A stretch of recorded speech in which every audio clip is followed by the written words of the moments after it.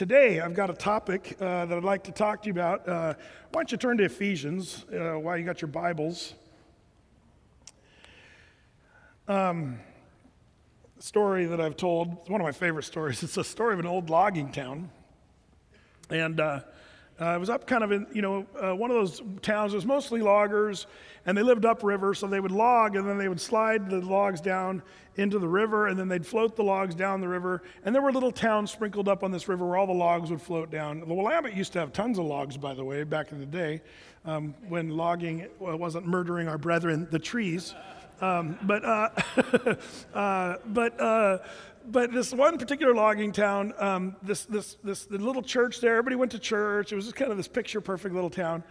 But there was a new pastor who came into town, a young guy, and he was thinking, man, this is a perfect town. Everybody's so nice, man. What do I even teach on? What do I even preach on? But one afternoon, he saw some of the loggers in the river there, and they were pulling logs that were floating down the river. They were pulling them out, and they were cutting off the ends, just like the last, couple inches of each log, cutting off the ends of each log. And the pastor was like, what are they doing? Why are they shaving off the end of each log? And then he realized they'd do that, and they'd brand the end of each log with their brand. And so he did some research, and he realized what was going on. It was horrible. The people of the town were taking the logs from the towns that were doing the work upriver, and they'd put their brand on the end of the log. They would cut off the end of the log, stick their brand on, and get the credit for the logs and get the cash for the logs. They were ripping people off. And so, man, he prepared a sermon that Sunday about, honesty and integrity and just really put his heart and soul into it. And he preached his heart out on honesty and in business and integrity. And he shared the scriptures. Well, after the service, man, the townspeople were just happy, tears flowing, shaking his hand afterward, walking out of the church. Oh, that was a powerful sermon, Pastor, powerful. And he thought, oh, good, it got through. But then the next day, that Monday, sure enough, cutting off the ends of the logs, branding, and he thought, oh no. So the next Sunday, he preached the exact same sermon on integrity and honesty and really, and the people kind of came out saying, that was a good sermon. Again, yeah, that was great. And then he thought, but maybe this time it'll get through. Well, that next Monday, they were cutting off the ends of the logs again and branding the ends of the logs. So the next Sunday, he taught this sermon. Thou shalt not cut thy neighbor's logs ends off. And the people were offended and all walked out of the room. They left. You see, the point is, as a pastor, you do sometimes feel that. Brett, you never talk about abuse. Brett, you never talk about anger. I'll hear that from time to time, especially from the ladies. And I understand in some ways why they think that. But the truth is, I've spent a lot of time, just even in Ironworks here, haven't I, talking about husbands, love your wives. How much have we spent time talking about being gentle with your wives, talking with a voice that's calm? Have you guys heard me talk about that? Raise your hand. Yeah, okay. If you didn't, you weren't listening. Well, this sermon today is the thou shalt not cut your neighbor's logs ends off. That's the sermon I'm going to give today, okay? Because I can talk about the flowery petunias all day long. But there's still a lot of guys who are going to go home and think that they're loving their wives, doing exactly what Brett told them to do, and what the Word of God, more importantly, told us to do. But at the same time, somehow, we're not getting it. We don't get it. The statistics, by the way, on this idea of abuse and what have you, and anger in marriage it's kind of painful. In fact, let me read to you just a few things. Every 9 seconds in the United States, a woman is assaulted or beaten. Every 9 seconds. Around the world, at least 1 in every 3 women have been beaten, coerced into sex, or otherwise abused during her lifetime. Most often, the abuser is a member of her own family. Did you hear that? 1 in every 3. And by the way, these statistics, maybe it's my own little world of counseling and talking with people, but one of the things you have to understand is I think these numbers are hard to be accurate anyway because so many people never come forward and talk about it. By the way, the other direction where wives are beating their husbands, that's another statistic that's kind of alarming, and that's one that I think is probably reported even less in some ways because what guy's going to do? My wife beats me. I mean, a lot of guys aren't willing to talk about that. There's all kinds of things. I think statistics are a little tricky because we had a guy show up to a family camp once with a tooth broken out. And he told me he fell, but actually his wife punched him in the mouth. And I heard that later. And so, it can go both ways, but most of the time it doesn't. Most of the time it's like these statistics.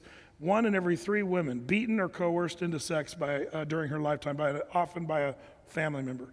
Domestic violence is the leading cause of injury to women, more than car accidents, muggings, rapes, all of that. What's that? Did you hear that? The thing that injures women the most in this world, in the United States especially, is domestic violence. Studies suggest that up to 10 million children witness some form of domestic violence annually. Nearly 1 in 5 teenage girls have been in a relationship with a boyfriend who threatened violence or self-harm if presented with a breakup. Every day in the United States, more than 3 women are murdered by their husbands or boyfriends. This is a shocking one for me. 92% of women surveyed listed reducing domestic violence and sexual assault as their top concern. 92%. That means pretty much almost all of women, their greatest, deepest concern is domestic violence, and that's what their greatest fear really is. Domestic violence victims lose nearly 8 million days of paid work per year in the United States alone, the equivalent of 32,000 full-time jobs. Based on reports from 10 different countries, between 55 and 95% of women who have been physically abused by their partners have never contacted a non-governmental organization like a counselor or a church, shelter, or the police. They've not, 55 to 95% in 10 different countries say they never report those things. The cost of intimate partner violence, as they call it, in the United States alone is $5.8 billion per year. $4.1 billion are direct medical and health care services because of domestic violence. Men who, as children, witnessed their parents' domestic violence were twice as likely to abuse their own wives than sons of nonviolent parents. These are the statistics of our culture and of our world, and it's one of those topics that I do in some ways feel like it's not really being talked about by the right people. Let me give you a kind of a break from this for a second. Let's talk about Islam. Something we can easily radical jihadists. One of the biggest complaints that most people have is, where is the peaceful, majority of the Muslims? If Islam, as our president even said again recently, that peace-loving religion, he's going on this trip here next week to, visit Saudi Arabia, Jerusalem, and then the Vatican, representing the 3, as he said, the great religions and all this stuff. And more power to him on his journey. But it's interesting because one of our biggest complaints is, why don't the imams that are in the mosques and what have you speak out more boldly against Islamic jihadists or fundamentalist Muslims? There are hundreds of millions of fundamentalist Muslims in the world. If you do the math, and that's the conservatively, there's close to 300 million jihadists that want to kill the infidels, through bombing or violence or whatever. And so there is a lot. There's hundreds and hundreds of millions of so-called peace-loving Muslims, but where are they? They're very, very silent, or they're very, very afraid to talk about it because it puts them in a bad spot. But what does that have to do with anger? And what does that have to do with, domestic violence and women who are in fear for their lives? It's because I believe that the wrong group, women trying to express their hearts about the problem with domestic violence is the wrong group that needs to be talking about it. I really think largely the men, we should be leading the charge, leading the way when it comes to dealing with the issue of abuse and anger, and our anger being put as men upon women. Because the truth is, most men have no idea how it feels to be sort of in that position. It's one of the things I always kind of marvel at, how how we as men just haven't even really thought it through largely, that, as guys, we can get each other's grill. We can get each other's face. And it's, mano a mano. It's like we're not super intimidated to get in each other's grill. And if it goes, to punching each other's face in, we can do that. That's something we do. And we're okay with that largely.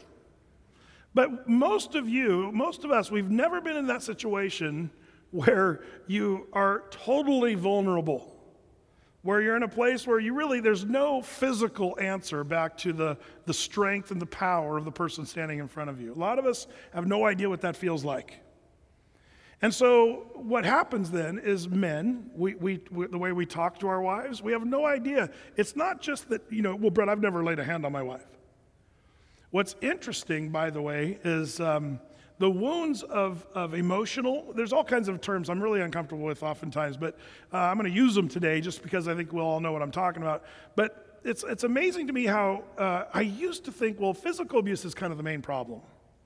And I'd always hear women talk about emotional abuse or verbal abuse. And then I would sort of think they're trying to put physical abuse and emotional abuse on the same plane. And I would always say, I don't know if they're on the same plane. Now, as a man, that's the way I think. Because you can, sticks and stones may break my bones, but your words, I could care less what you say about me. You could talk mean to me because I still know I can take you. You know what I mean? By the way, 400 pounds, that's hard. That's an advantage. I'm just going to tell you right now, it is. I just got to lean into it, man, and you're already in big trouble. It's tough. It's kind of a fun thing. But be that as it may, a couple touchdowns this year at the Turkey Bowl, I might remind some of you guys, just lean into it. It was great. Actually, I threw a touchdown pass this year, thanks to Kaipo. He said, Brett, you're going to pass the ball. I said, no, I'm not. He said, yes, you are.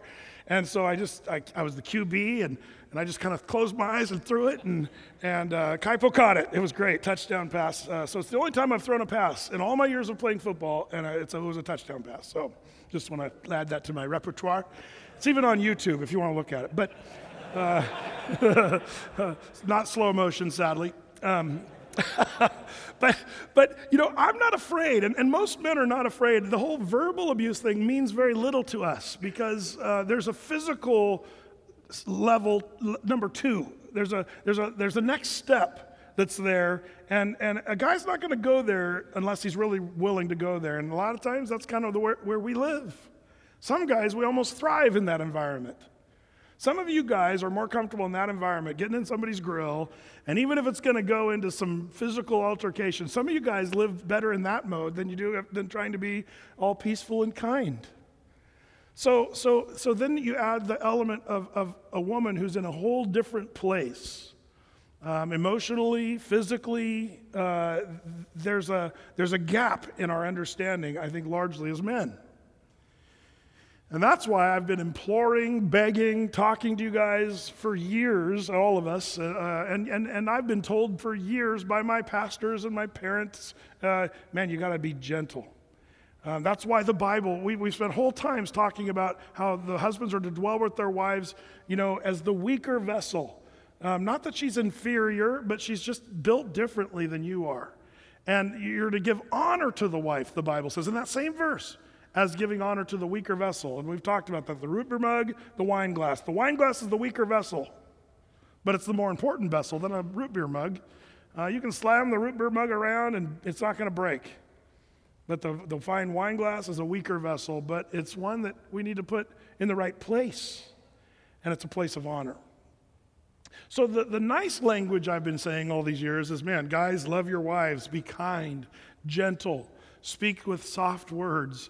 Change the tone of your voice when you get home. Don't talk like you do to your guys at work. Don't talk to your wife like the same way you do on the construction site. You can't do that. And you say, well, Brett, my wife, she does this and she does that. Well, are you saying then that she deserves to be treated badly because of her behavior? Man, I'm so glad the Lord doesn't do that for us. I'm glad the Lord doesn't treat us the way we deserve to be treated.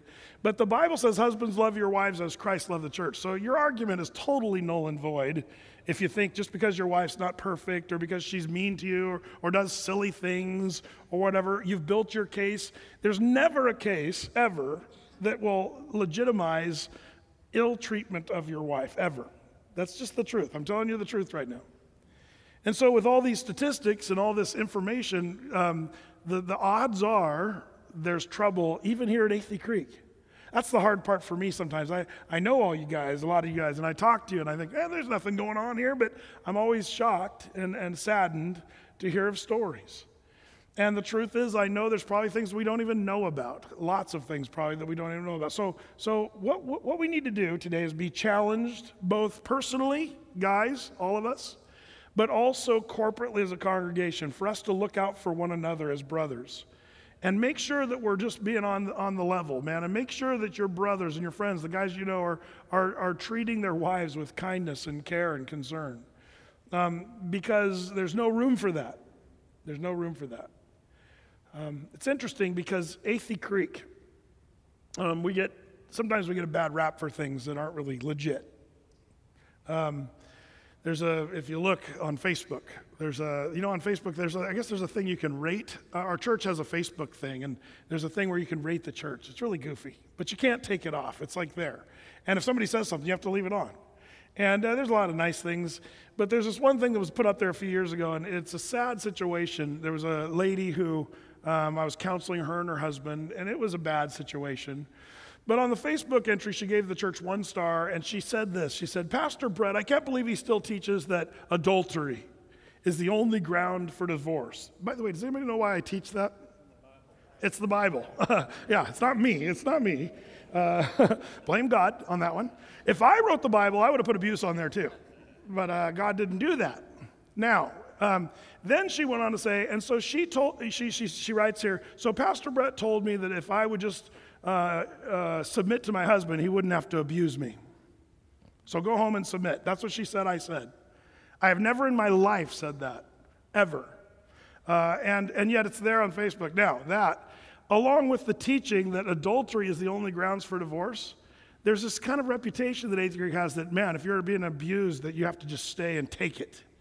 And I want to say officially on the record, that has never been the posture at Athey Creek. While divorce is the only thing the Bible gives us for legitimate divorce is adultery, I still believe if there's abuse going on, you need to get the woman out of the house. You need to put her in a place of safety and protection. That guy's got to get some help. Before we would ever have or even ask that woman to go back to her home, we'd make sure that the guy is squared away and that he's not going to be wounding her or hurting her or abusing her in any way, shape, or form. That's been the posture at Athey Creek, and it always has been. I say that because I need your guys' help to make sure that narrative is the one that people are getting. Because there's rumors. It bounces back to me from time to time. The pastors at Athey Creek will just tell a woman if she's being abused, just go home and submit to your husband. Never have we said that. We would never say that. My pastors have never said that. I'm just going on record right now. Again. Well, Brett, I've heard you teach. Show me the teaching. This is the funny thing. People always say, I heard you say this. And I say, well, show me the teaching where it's all online, it's all free, download. Because I've never said anything other than that. That's kind of important to know. Okay, Brett, got it. We were going to talk about anger. Well, I'm still a little angry because they ran out of bacon by the time I got to the back. I'm serious. So I'm still kind of taking my steps to, let's look. I got a ton of scripture. And the reason I got a ton of scripture is because I'd like you guys to jot down these scriptures. Because, knowing scriptures about the things that we wrestle with is really key. Because the Bible teaches that it's the Word of God. How shall a young man cleanse his way? Thy word have I hid in my heart that I might not sin against thee. Remember when Jesus was tempted to sin by Satan? Every single time that temptation was thrown at him, he had a scripture that he spoke with his mouth. It's the sword of the Spirit. It's the weapon that we have, the weapon of war. We've talked about this, whole sessions about this. So that's why I'd like to give you a ton of scripture, because especially if you wrestle with anger, Or if you know a guy who wrestles with anger, you can give him these scriptures and you can share these verses. And maybe some of you guys should memorize some of these scriptures so that when you're tempted to be angry, you have some ammo, scripture ammo, where you start speaking out the word of God, which is living and powerful. There's power in God's word. So I'm going to give you some scriptures. Let's just kind of start with a couple here. Ephesians chapter 4. There in verse 31. Here, Paul the Apostle gives that most famous admonition. He says in Ephesians 4:31, let all bitterness. Now pause for a second. Do you know what bitterness is? It's an interesting word, but when you really get to it and study it, one of the things bitterness is, it's just anger that goes on for a long time. You might be raging about something, and then the rage settles down, but if you still stay in that place of anger and unforgiveness toward the person you're angry against, that anger then turns into bitterness. So bitterness is sort of the long-term fruit of anger, okay? Are you guys with me on that? So he says, let all bitterness and wrath and anger and clamor and evil speaking, that's just anything that's vile that comes out of your mouth. It says, let all that stuff be put away from you with all malice. And be ye kind one to another, tenderhearted, forgiving one another, even as God for Christ's sake has forgiven you. One of the things that we need to understand is the Bible says you can put this stuff away. Let it be put away from you. The reason I say that is because depending on who you talk to, there are some people who are hesitant to say that you can't really just put away anger. I always like it when people try to say the Bible's wrong. But the truth is the Bible teaches right here that you can put away anger. So that's one of the goals I think we have today is to say, man, the anger that we have. Now, by the way, let me say this before we get too far. Is anger sin? It's quite a mixed bag here. The answer is no. Why? I'll tell you why. Because God gets angry, and God cannot sin. It says the anger of the Lord was kindled against, fill in the blank. And Jesus was very angry, wouldn't you agree? When he made a scourge of small cords and starts tearing up the temple. The thing is, there's a good anger and there's a bad anger. There's a righteous anger and then there's an ugly, sinful anger. So the Bible even, there's a scripture we'll cover today. Be angry, it says, and sin not. In other words, there is an anger that you can have. So I believe God gave us anger for a purpose. Do you know it's actually a God-given part of human nature? Because in this world where I think where we're built as men to be protective, there's I think a part of us that is a healthy anger that stirs up an indignation within us that causes us to change the situation. If we didn't have that emotion of righteous anger, we might just sit around and let a bunch of horrible things happen around us and not do anything about it. So there is a place for anger, but it's where anger gives way to sin, and that's an important thing for you to understand. Is when does your anger become sin? It shifts gears somewhere in there, and many of you know what that means. We'll talk about the signs of what that is in a second. What are the signs you've shifted from a holy, righteous anger to an ugly, sinful, horrible anger? Usually has something to do with your blood pressure, the color of your face, the clenching of your fists. There's all kinds of indicators that tells you that, man, you're kind of passing the level. But the reason I say that is I don't want to say all anger is evil. There are biblical examples of holy, righteous anger. But we're talking about, for today's purposes, sinful anger, when anger turns into sin. And that's the one that Paul's talking about here. Let all anger and bitterness and wrath be put away with you, put away from you. And then it says, be kind one to another, tenderhearted, forgiving one another as God for Christ's sake has forgiven you. Since we're in this neighborhood, turn to Colossians chapter 3.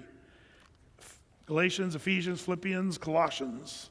It's right after Philippians. Colossians chapter 3. So you can put away anger, we learned, but you can also put it off. It's Colossians 3, verse 8. He says there in Colossians 3:8, it says, but now you also put off all these, anger, wrath, malice, blasphemy, filthy communication out of your mouth. While we're here in this Colossians 3, there's another one here that I want to show you so that when we talk about it, you'll know where it is. It's Colossians 3:21. It says there, fathers, provoke not your children to anger, lest they be discouraged. Fathers provoking their children to anger. We'll talk about that a little bit later. So this idea of the Bible teaching that anger can be put off, Ephesians chapter 31, or put away, and then it can also be put off from you. It's almost like a piece of clothing that you can put off. The Bible sort of talks about sin that way. You put off the works of darkness and put ye on the Lord Jesus Christ. The idea of what you're wearing, the idea is emotionally or physically, the way you're acting. It's like clothing. Now, there's a few things I want you to jot down here of things to do, because when you are angry, when you do these acts of rage, how do we deal with that as Christian men?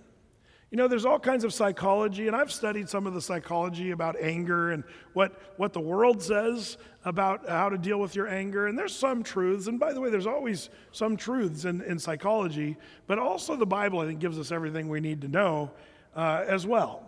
I'm not with those guys. The Bible's not enough. We need to study more, this or that. I like to use the Bible first, and then if it happens to affirm all the other things that somebody else is saying, great, but I pretty much like sticking with the Word of God. So I'm going to give you some thoughts about this, and the first thing is you need to know, are you an angry man? Are you an angry man? You have to ask yourself that, and try to have a moment of great honesty with yourself right now. Do you know, here's a few questions. Do you speak roughly with your children? Do you speak roughly with your wife? Are there times where just because your mood is off, you start kind of being sort of the jerk around the house? You have to ask yourself, am I easily angered when I'm driving down the highway and somebody cuts me off? That's a true test of a man's fortitude. When you're driving around and somebody's doing something stupid on the highway, you're like, and road rage. Are you a road rager? That's a good indication that you've got a problem with your anger. At work or whatever, when, your blood pressure rising and all kinds of trouble. You have to ask yourself, am I one who regrets letting them have it sometime, where you speak your mind and then you're kind of like embarrassed later? Man, I remember one time, there's been a few times in my life, fortunately I'm not a general rager, but I've got enough history to make me know that, man, I got to be really careful. I used to do jail ministry, and it always struck me how there's a fine line between me and the dude that was sitting in jail. I'd be sitting across the table, and it just seemed like a really nice, normal dude. Talking to him, like, what'd you do? And sure enough, he had some fit of rage and did something really bad and got in trouble, and he got caught. And I realized, man, we're all just a hair away from some stupid thing like that could put you in jail even. Brett, are you really that bad? I remember probably one of the worst things where I was really out of control, and I'm really glad I had some buddies there to sort of kind of pull me off. It was when I had a youth group of all things. I had a youth group of 4th, 5th, and 6th grade kids, probably 100 kids. We went up to Diamond Lake, the inner tube run up there. And, you hook onto this little rope tow, and it tows your tube up, and then you go down, and it's just a really fun thing. Well, the guy that was controlling the rope tow thing thought he was God incarnate. And he was treating all the children, they're just wanting to have fun, sweet little kids. He was treating them horribly all day long. I was listening to this guy yelling, and, just the guy was he was one of those guys, when they just rub you so the wrong way, and then every time he opened his mouth, I would get just that much more angry. And it was really hard for me to not just lay into the guy just in a normal situation. Well, then there was this one girl, and Ross, you know who this one is, but her name was Ariel. Her parents over there in Hawaii. And she was absolutely the sweetest, kindest, nicest, cutest little kid that I've ever seen. Ariel was. And she was just like godly, prayed all the time, like the most perfect child I could ever imagine on the planet. And so we were just doing our thing. Well, this Diamond Lake ski lift operator starts screaming, raging at Ariel because she was too close to another person on the inner tube run. There were two people tubing, and I think their tubes sort of bumped into each other as they were coming down. And he just started raging into Ariel. And I'm just going to confess right now before my brothers here, I snapped. I literally was going to tear the guy's head off. I really was. And here all my youth group kids were standing there. I was nice Pastor Brett. I was the jolly guy hanging out with all the kids. But I really was. Unfortunately, Tad and a few other guys pulled me kind of back and said, Brett, you need to go sit in the bus. Just go sit in the bus. And man, But I remember the feeling that I had. It was just ultimate shame because I was this close to the guy's nose, and I was just an inch away from just taking him out. I really was, and that's when they all pulled me off, and it was great. I went and calmed down, had my little timeout. But that alone, and there's been a couple times like that in my life, maybe 3, where I realize, oh, Lord forbid that I lose it like that on something stupid, and get into real trouble. And see, the problem is I'm kind of thankful for those moments that have happened to me like that because it helps me, I think, a little bit more understand what a guy goes through when he's out of control.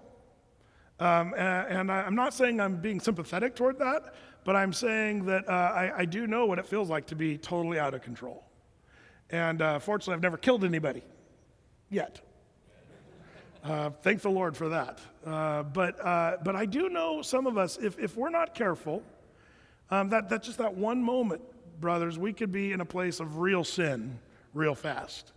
And so I'd like to give you some tools of the trade of a Christian man. What does a Christian man do who is going to snap or get angry? Or maybe you're just chronically angry all the time. There's some things that we need to do to change. Number 1, if you're jotting it down, study the scriptures and develop a plan. Study the scriptures and develop a plan. So I'm not just saying go home, pray, and read your Bible. I'm actually saying go home and read your Bible. And then when you read your Bible, develop a plan of how you're going to deal with your anger according to the scriptures. And I think that, he who fails to plan, plans to fail. It's true. And you got to come up with a game plan to deal with your issues of anger. And I think the Bible gives us a ton of stuff. The Bible says of itself, Psalm 119, verse 105, thy word is a lamp unto my feet and a light unto my path. The word of God is the light that will lead you out of the darkness of anger. And that's why we want to read the word. So surely God's word will instruct us how to overcome anger. And like I mentioned from Matthew chapter 4, Jesus always used the scriptures to battle Satan when he was tempted. And so the word of God, that's a real key.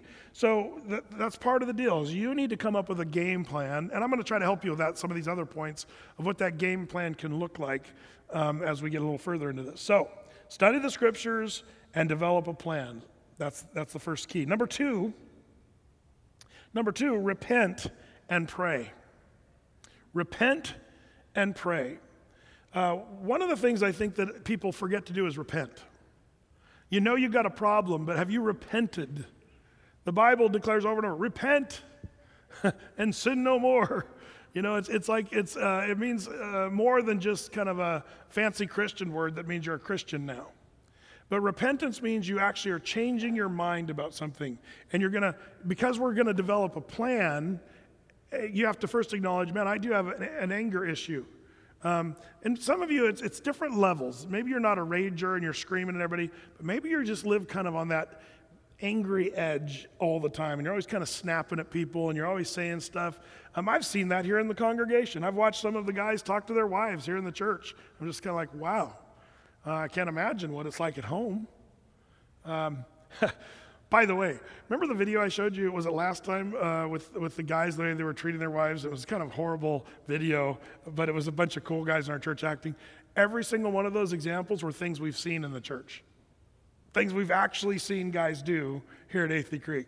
That's painful. No, I'm not going to expose you and tell everybody who you are.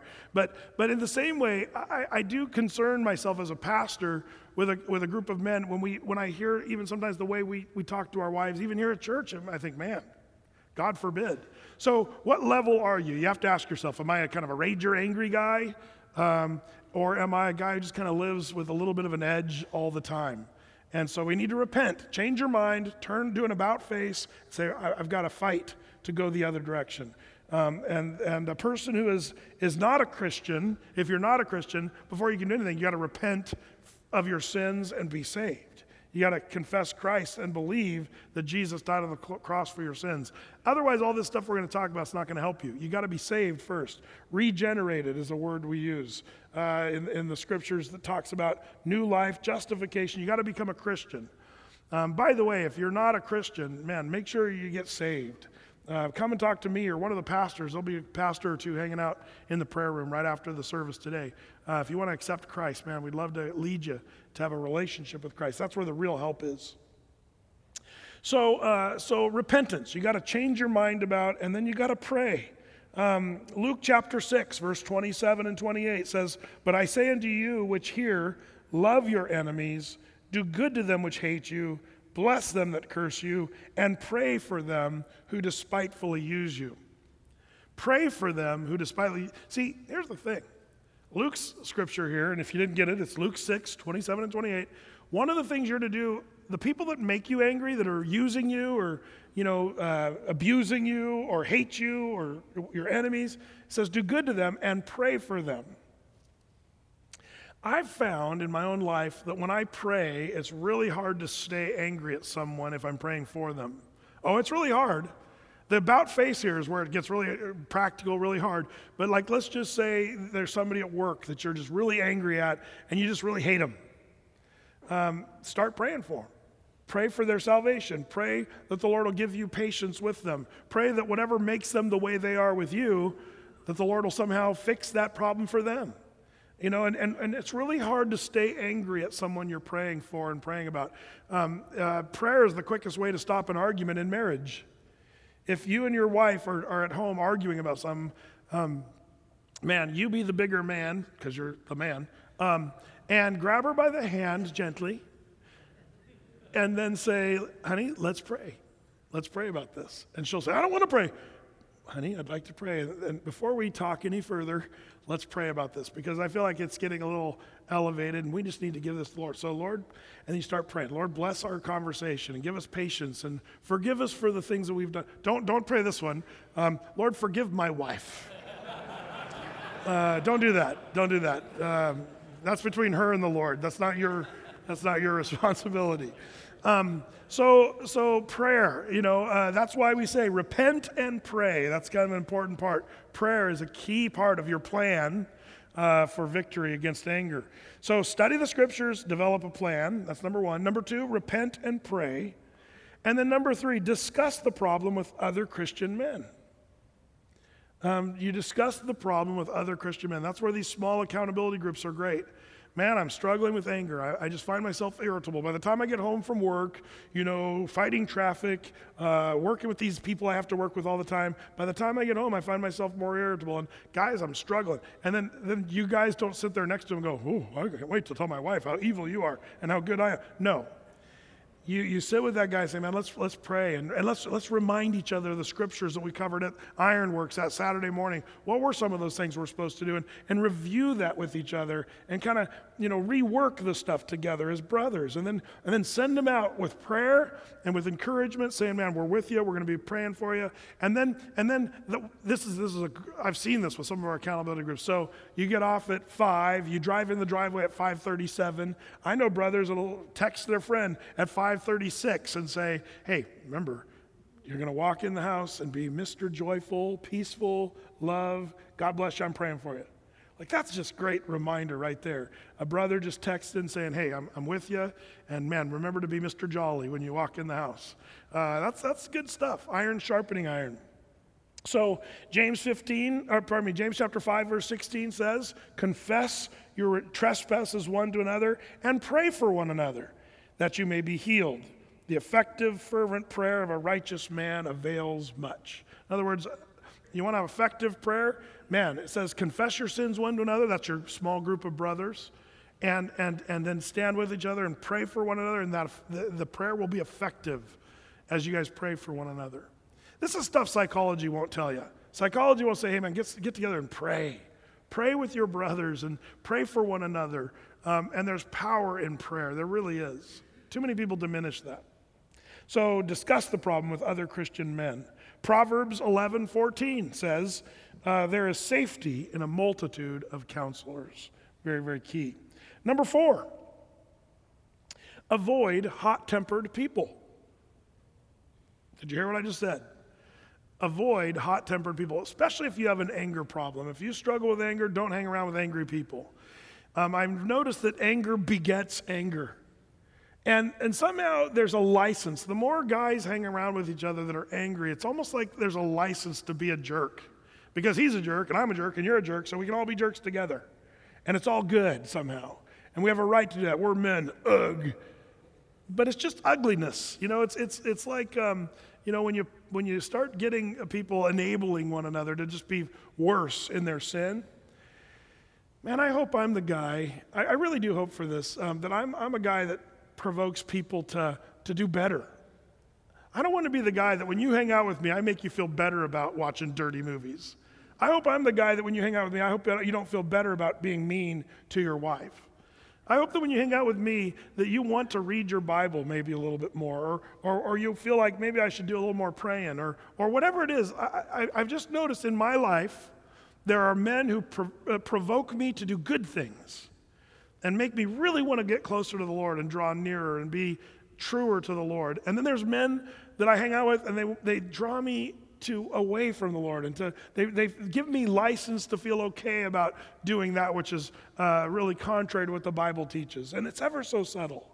And this group over here, a bunch of Christian guys, but they just love being together because, well, we can sin together. And it's all okay because we're doing it together. It's called group numbing, by the way. You can numb one another. And, the Paul told Timothy, watch out in the last days, there's going to be a bunch of people who are going to have their conscience seared as with a hot iron. Your conscience is the part that knows stuff is wrong, but in the last days, that's going to be seared. You're not even going to have any feeling there anymore. Why? Because you're just hanging out with everybody else. By the way, psychology has looked at May Lai. Does anybody know what May Lai was?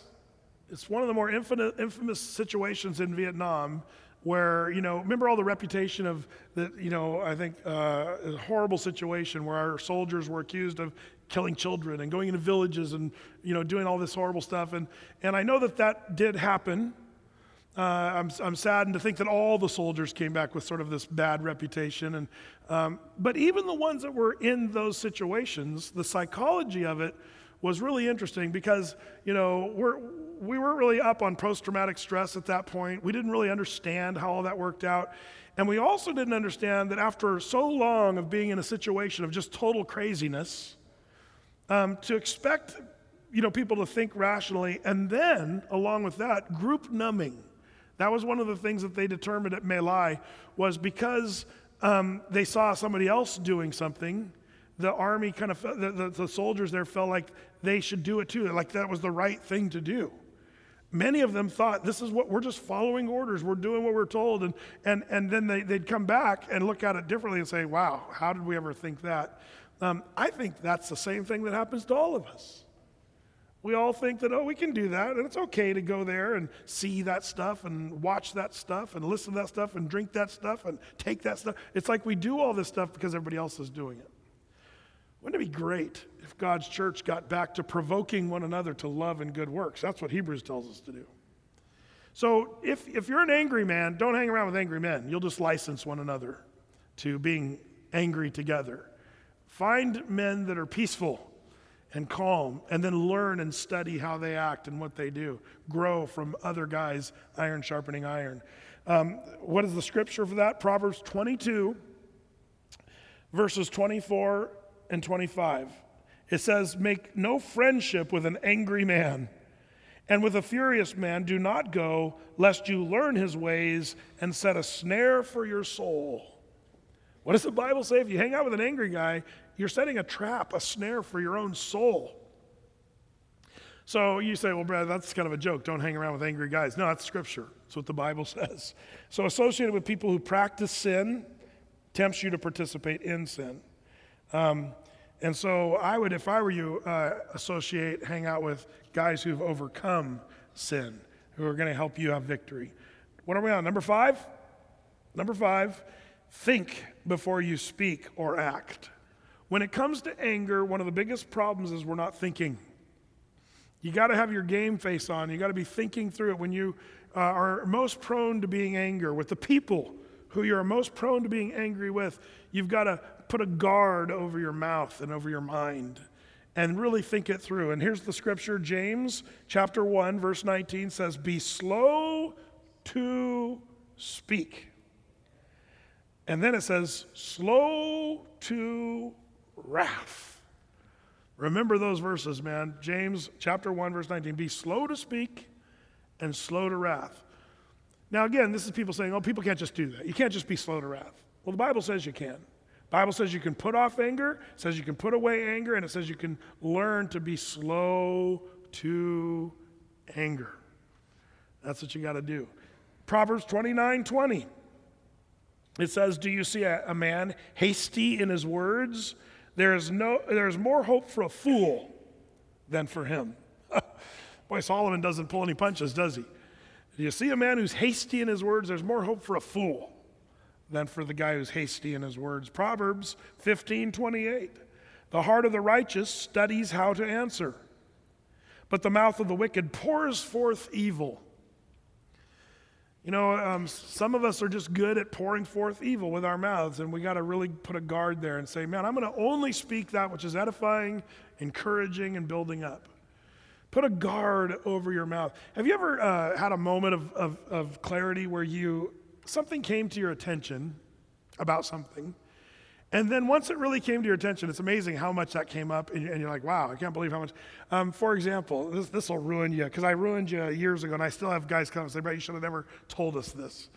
But studies have shown that 95% of the time when somebody says they're just kidding, they're not. 95% of the time. It's like there's a tiny percentage where they're like, yeah, we're just kidding. I think you're ugly. Just kidding. That means he really thinks you're ugly. Now with that statistic, now you're going to notice it all the time. When people say, oh man, I'm just kidding, I'm just messing with you. You're like, yeah, but you're really telling the truth. It's going to mess you up now. But you see, that's the kind of thing I hope that this does as you start to put a guard over your mouth and you say, man, every time I speak something that's harsh or coarse against my wife or against my kids or against my coworkers or whatever, I'm going to really try to recognize, wow, that's just ugliness coming out right now. And I'm going to change that. I'm going to put a guard over my mouth and actually be cognizant of what I'm saying. Most of the times when we say mean-spirited, ugly things, it's just because we're not thinking about it. Bible says, start thinking about it. The heart of the righteous man studies how to answer. You say, Brett, if I have to answer and study, then I'm not going to talk very much. Good. Perfect. Answer to prayer. So force yourself to analyze each situation. Consider the consequences of what you're going to say. What I'm about to say, is this going to make my wife happy? Or is it going to make her sad? Is it going to build her up? Or is it purposefully going to tear her down? And man, if it's going to tear her down, just be slow to speak. And don't say it. Put a guard on your mouth. Abraham Lincoln's Secretary of War, Edwin Stanton, was angered by an army officer who accused him of favoritism. And Stanton came and complained to Abraham Lincoln, and Lincoln suggested that Stanton would write a letter. He said, let him have it, Lincoln said. Just tell him what you really think.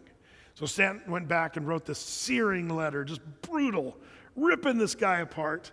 And then he came and ran the letter by Lincoln, and Lincoln read it, shook his head, and he says, well, should I send it? And Lincoln said, send it. He shook his head, you don't want to send that letter. He said, put it in the stove. That's what I do when I've written a letter while I'm angry. It's a good letter, and you've taken a good time writing it, and you feel better. But now burn it, and then write another. That's what he told him. Burn it and write another.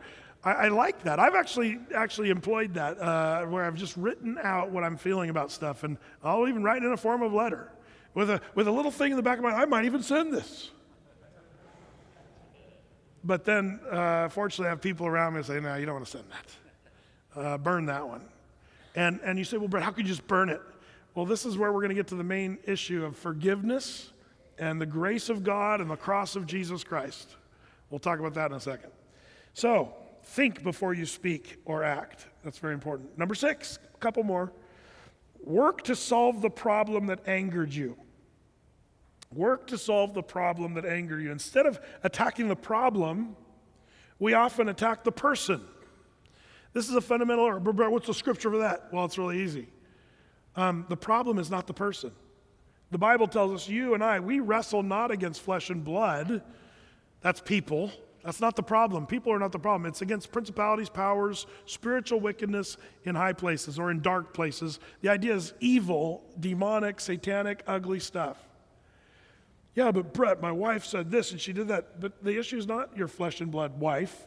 There's other issues. What you have to get to the issue. What's making that situation with your wife uncomfortable, and why? What's behind the thing that's making you angry? One of the things we're called to do is to sort of, work it out. Work out the problem. Don't pound the person. Don't get angry at the person. Work out the problem. Not always doable. Not always. I'll give it to you. But the Bible indicates we're supposed to kind of make a go of it. In fact, Ephesians chapter 4, verse 26 is one of those ones you got to remember, and many of you do. Ephesians 4:26 says, don't let the sun go down on your wrath. The idea is you got to work it out before the sun goes down. Now, by the way, this is a freebie for you guys that are married. Some people stay up till 3 a.m. because of this verse, and they scream at each other all night long because we're not going to let the sun go down. The sun went down hours ago. It's too late. Let's be real about this. See, I have a thing that Debbie and I have kind of learned, and we really do enjoy this because there's times, now I have to say I'm really blessed with an amazing wife, and Debbie and I have been married 30 years, and I truly was blessed with the greatest woman ever, and she is so patient with me, it's incredible.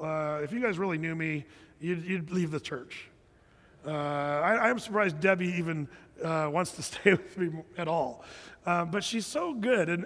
But one of the things I'm really thankful is we've got kind of a pact between ourselves of several things.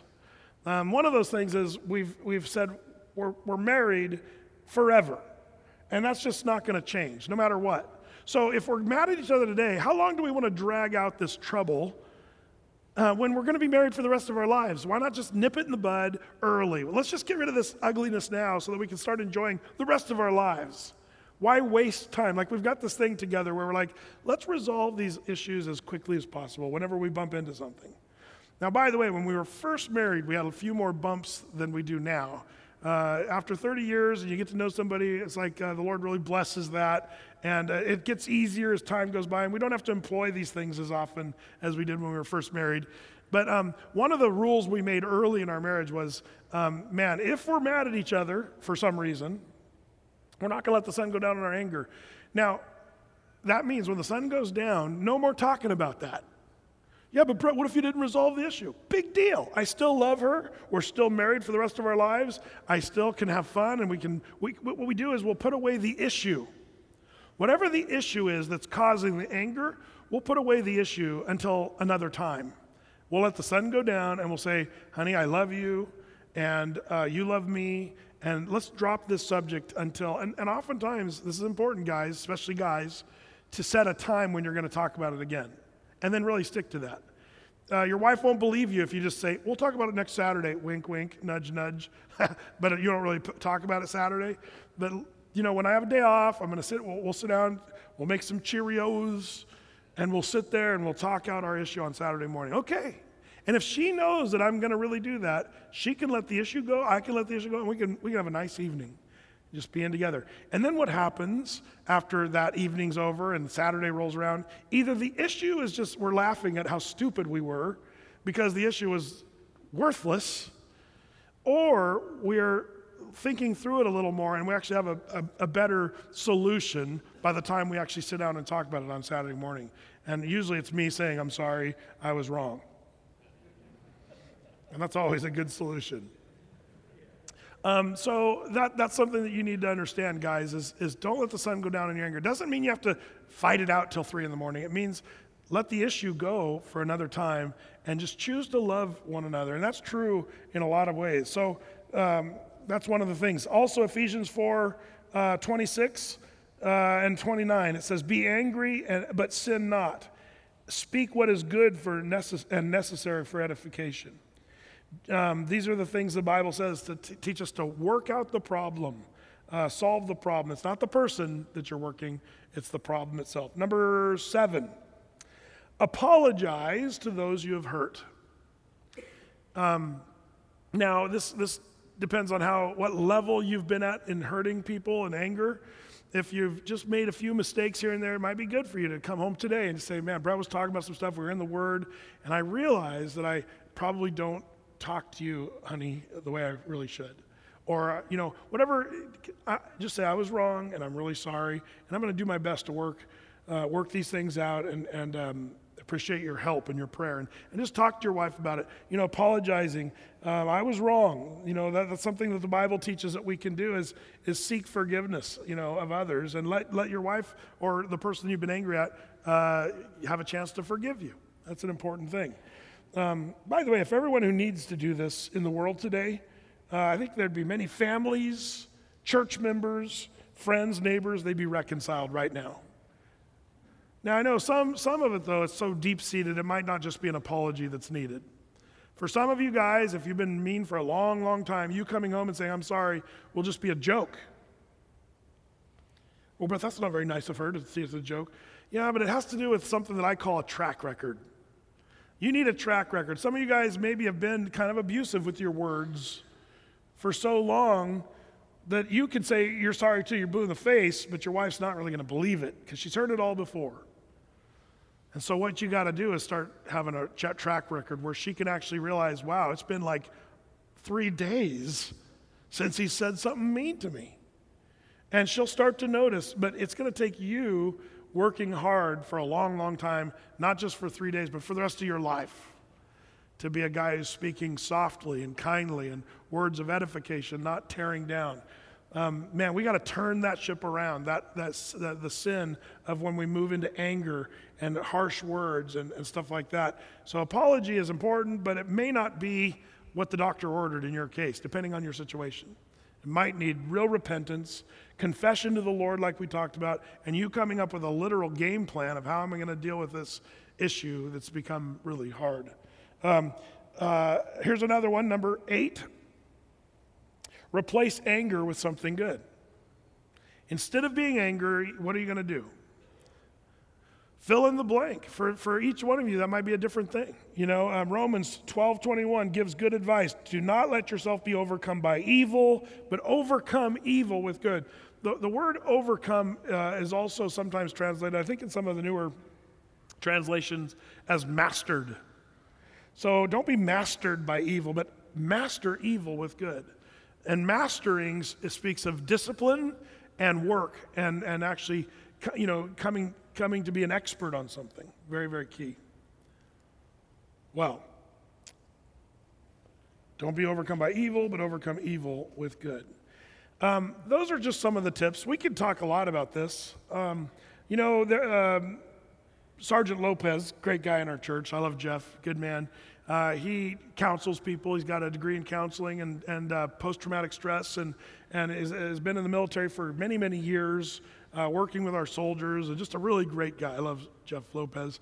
And he sent me a bunch of stuff. He works with people on anger, and I thought a lot of it was really, really good. But, one of the things that I appreciate is when a guy starts to recognize the cues to anger. And let me just share some of the things he was talking about. The physical, behavior, emotional, cognitive thoughts that are in your head.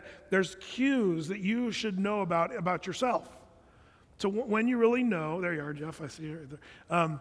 To know when those things are starting to happen. I think, a lot of times we catch them far too late.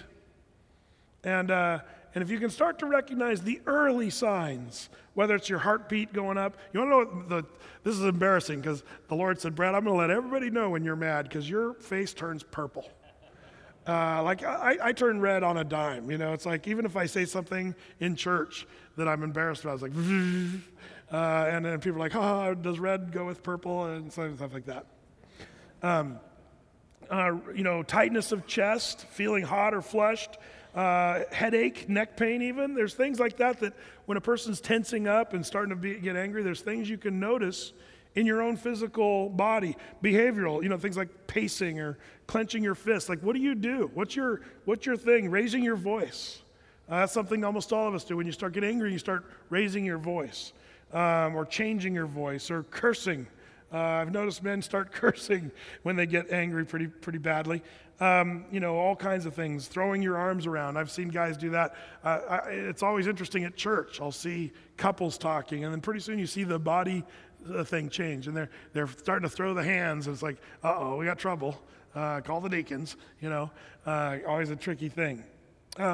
But some of the thing is, and this is something that might be helpful, is when you recognize those things starting to stir up in your physical behavior, emotional, whether you're feeling guilt or angry or loneliness, whatever those things happen that trigger kind of an angry thing, is for you to have somewhere to go and to, like I was talking about Romans, where it says, don't be overcome by evil, but overcome evil with good. Have a go-to thing or a list of things that you can do. When the Bible says overcome evil with good, what are we talking about there? Well, let me give you a few things. Avoid the confrontation. Distract yourself with something else. One of the best ways to distract is to couple some of the things we've talked about. It's hard to recite a memory verse and be angry at the same time. Most of us can't walk and chew gum at the same time. A lot of us can't be angry and recite Bible at the same time. I'm really mad. God will keep me in perfect peace whose mind is stayed upon thee. Did I just quote scripture and be angry? I can't do it. I can't do it. I'm going to be angry. No, scripture, man. Do you have that scripture? Speak to it. Distract yourself. Or give up and do it the way they want to do it. Whatever you're arguing about. Most of the time we spend $5 on a 5-cent argument. Just give in. Whatever. Let them have their way. Couples get so mad at things that are just so small, and we get angry about stuff that just doesn't even matter. And I hope you just are willing to just give up. That's what Jesus did. He just let them do what they were going to do, and he didn't defend himself. He could have blown their heads off. By the way, speaking of blowing heads off, I've been fighting these moles at my house. And I got these really nice traps that Bear gave me, and I've been using them, and I've caught a couple. But these things are smart, man. All my traps are set out there, and they're just unmoved. They dig around them, It's like, so I went home the other afternoon, and there was dirt flying up. I could actually see the pile of dirt going. And so I went and got my 12 gauge. And I'm telling you, it works. I saw it on YouTube once. I'm like, it works, man. It's great. It leaves a huge crater in the ground. It was kind of fun. I don't know if my neighbors appreciated it, but I quickly ran back into the house and then came out with like a shovel, and they were like, what was that? Don't know. Did you hear something? Anyway, Mossberg does the trick. Anyways, other strategies, when you feel your blood pressure rising or your emotions stirring, whatever, maybe just to keep your mouth shut. Maybe that's your go-to. I'm just going to close my mouth. That's better than opening your mouth and letting them have it. That's a step in the right direction, at least. There's all other things you can do, scripture. You can say, hey, you know what? I just kind of need a moment right now. Now, that's different than storming out of a room and not letting them know what your intentions are. I'm leaving forever. No.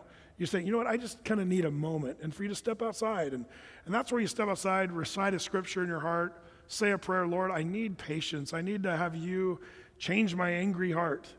And just calm down, take a breath, then go back in and try again. I think taking a moment is it's like when you're a little kid, it's a timeout. It's like what I needed when I went on the school bus on that youth group trip. There's other things you can do.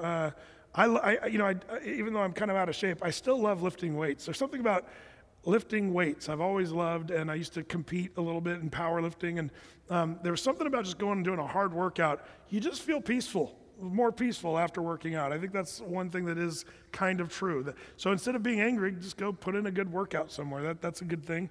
You can talk to your accountability partners. You can pray to the Lord. You can call your friends on the phone. You can, identify whatever the problem is. There's all kinds of things you can do. Now, let me end with this. Like the pornography problem that we were talking about a few months ago, I see different tiers, different levels, and this is how I'm going to end this. Level one, you get angry once in a while. You speak a little bit harshly to your wife. Man, this is where you get your accountability buddies and you pray, and maybe on a Sunday night ask for prayer from the elders, and it's kind of a casual, but you're coming up with the first point. Read your word and come up with a plan. That's good. Level two, you have become sort of angry all the time. And everybody around you knows it, and you're starting to know it. And your wife is literally nervous sometimes because you get so upset. You've never hit her, but you're so upset and angry that she's probably a little nervous. Whether you know it or not, you haven't thought about it, she's troubled or whatever. That's level two. And I would say, man, you need to just recognize that you've got an issue. And that's where I would recommend that you come in and meet with one of our pastors. Call up Pastor Mike or Jason or Gordy or one of the guys. Say, man, I need to spend some time just talking through some of this stuff with one of the pastors. Level three, you've become kind of really just generally abusive. And you're going to be the last one to really know this. But if somebody's saying you're abusive, if somebody's called you abusive, the chances are you are abusive. And you need to recognize you got a serious issue. Again, I would say come in, talk to one of the pastors, and we might work with you. There's been a few cases where we've sent guys to literal anger management classes, and I might refer guys to Sergeant Jeff Lopez and say, man, Jeff, we got a bad one here, man. This guy's a fighter. He's a fighter. Let's get this guy some help. And we'll send some people in that direction where they really need some help. Do that before you really do something or ruin something like your marriage. A lot of guys, they don't recognize that it's far too late by the time they get to that place where they really should have gone in and met with a pastor, should have just, humbled themselves, say, I know I got an issue, and just say, I'm going to get some help from one of the pastors. Well, what are the pastors going to do? The pastors don't have the power. But God does, and the pastors know where to point you. They got some scriptures they can share with you. They can pray with you. And they can also recognize from, talking to you what level of help you might need. And let them kind of steer that. We're not trying to control any of you guys. But if you're saying, obviously I'm not doing well, obviously I'm not having victory in this area, that's where having somebody say, let me look at your life, look at where you're at, what you're doing, and here's what we think you should do. That's really what the pastors at Athey do. We never tell you what to do, but if you're asking, we'll tell you. And here's what we think. And then it's up to you whether you're going to be obedient to submit yourself to someone else and say, okay, even though I don't feel like I'm angry, I'm going to listen to what you guys say, and I'm going to do what you tell me to do. Man, we need to be in prayer. The Athey Creek, I want Athey Creek to become the church that is known, famous, far and wide, for being the place where men treat their wives better than any women on the planet. Wouldn't that be great? If Athey Creek becomes the place where women go, man, go to Athey Creek, your husband will change. He'll be an amazingly kind, gentle, godly man who protects his wife and protects his family and treats her like a princess and cares for his family in a godly way. That's what I really pray for. Lord, I do ask that you'd give us wisdom in these things. I pray that you would bless, Lord, all these guys with clarity of what level we all are. Lord, I pray that if we're solid and there's no problem at all, help us to be guys that are helping one another and giving other guys tools to be victorious. For some of us, Lord, that are just on that first level of anger, Lord, I pray that you just use this time to have us reconsider and to come up with a game plan of what we're going to do when we find ourselves being edgy or irritated. Lord, help us to fight against that and to resist the devil And Lord, you say he will flee from us if we resist. Lord, I pray blessing on this church and our wives. I pray that they'd be cared for and loved on. Lord, the narratives that might be out there about what Christians think about divorce and abuse and all that, Lord, I pray that all that just would be put away. And that instead that we'd be people who just have hunger and a thirst after righteousness. So bless these your people, Lord, as we go. In Jesus' name, amen. Amen. Let's stand together.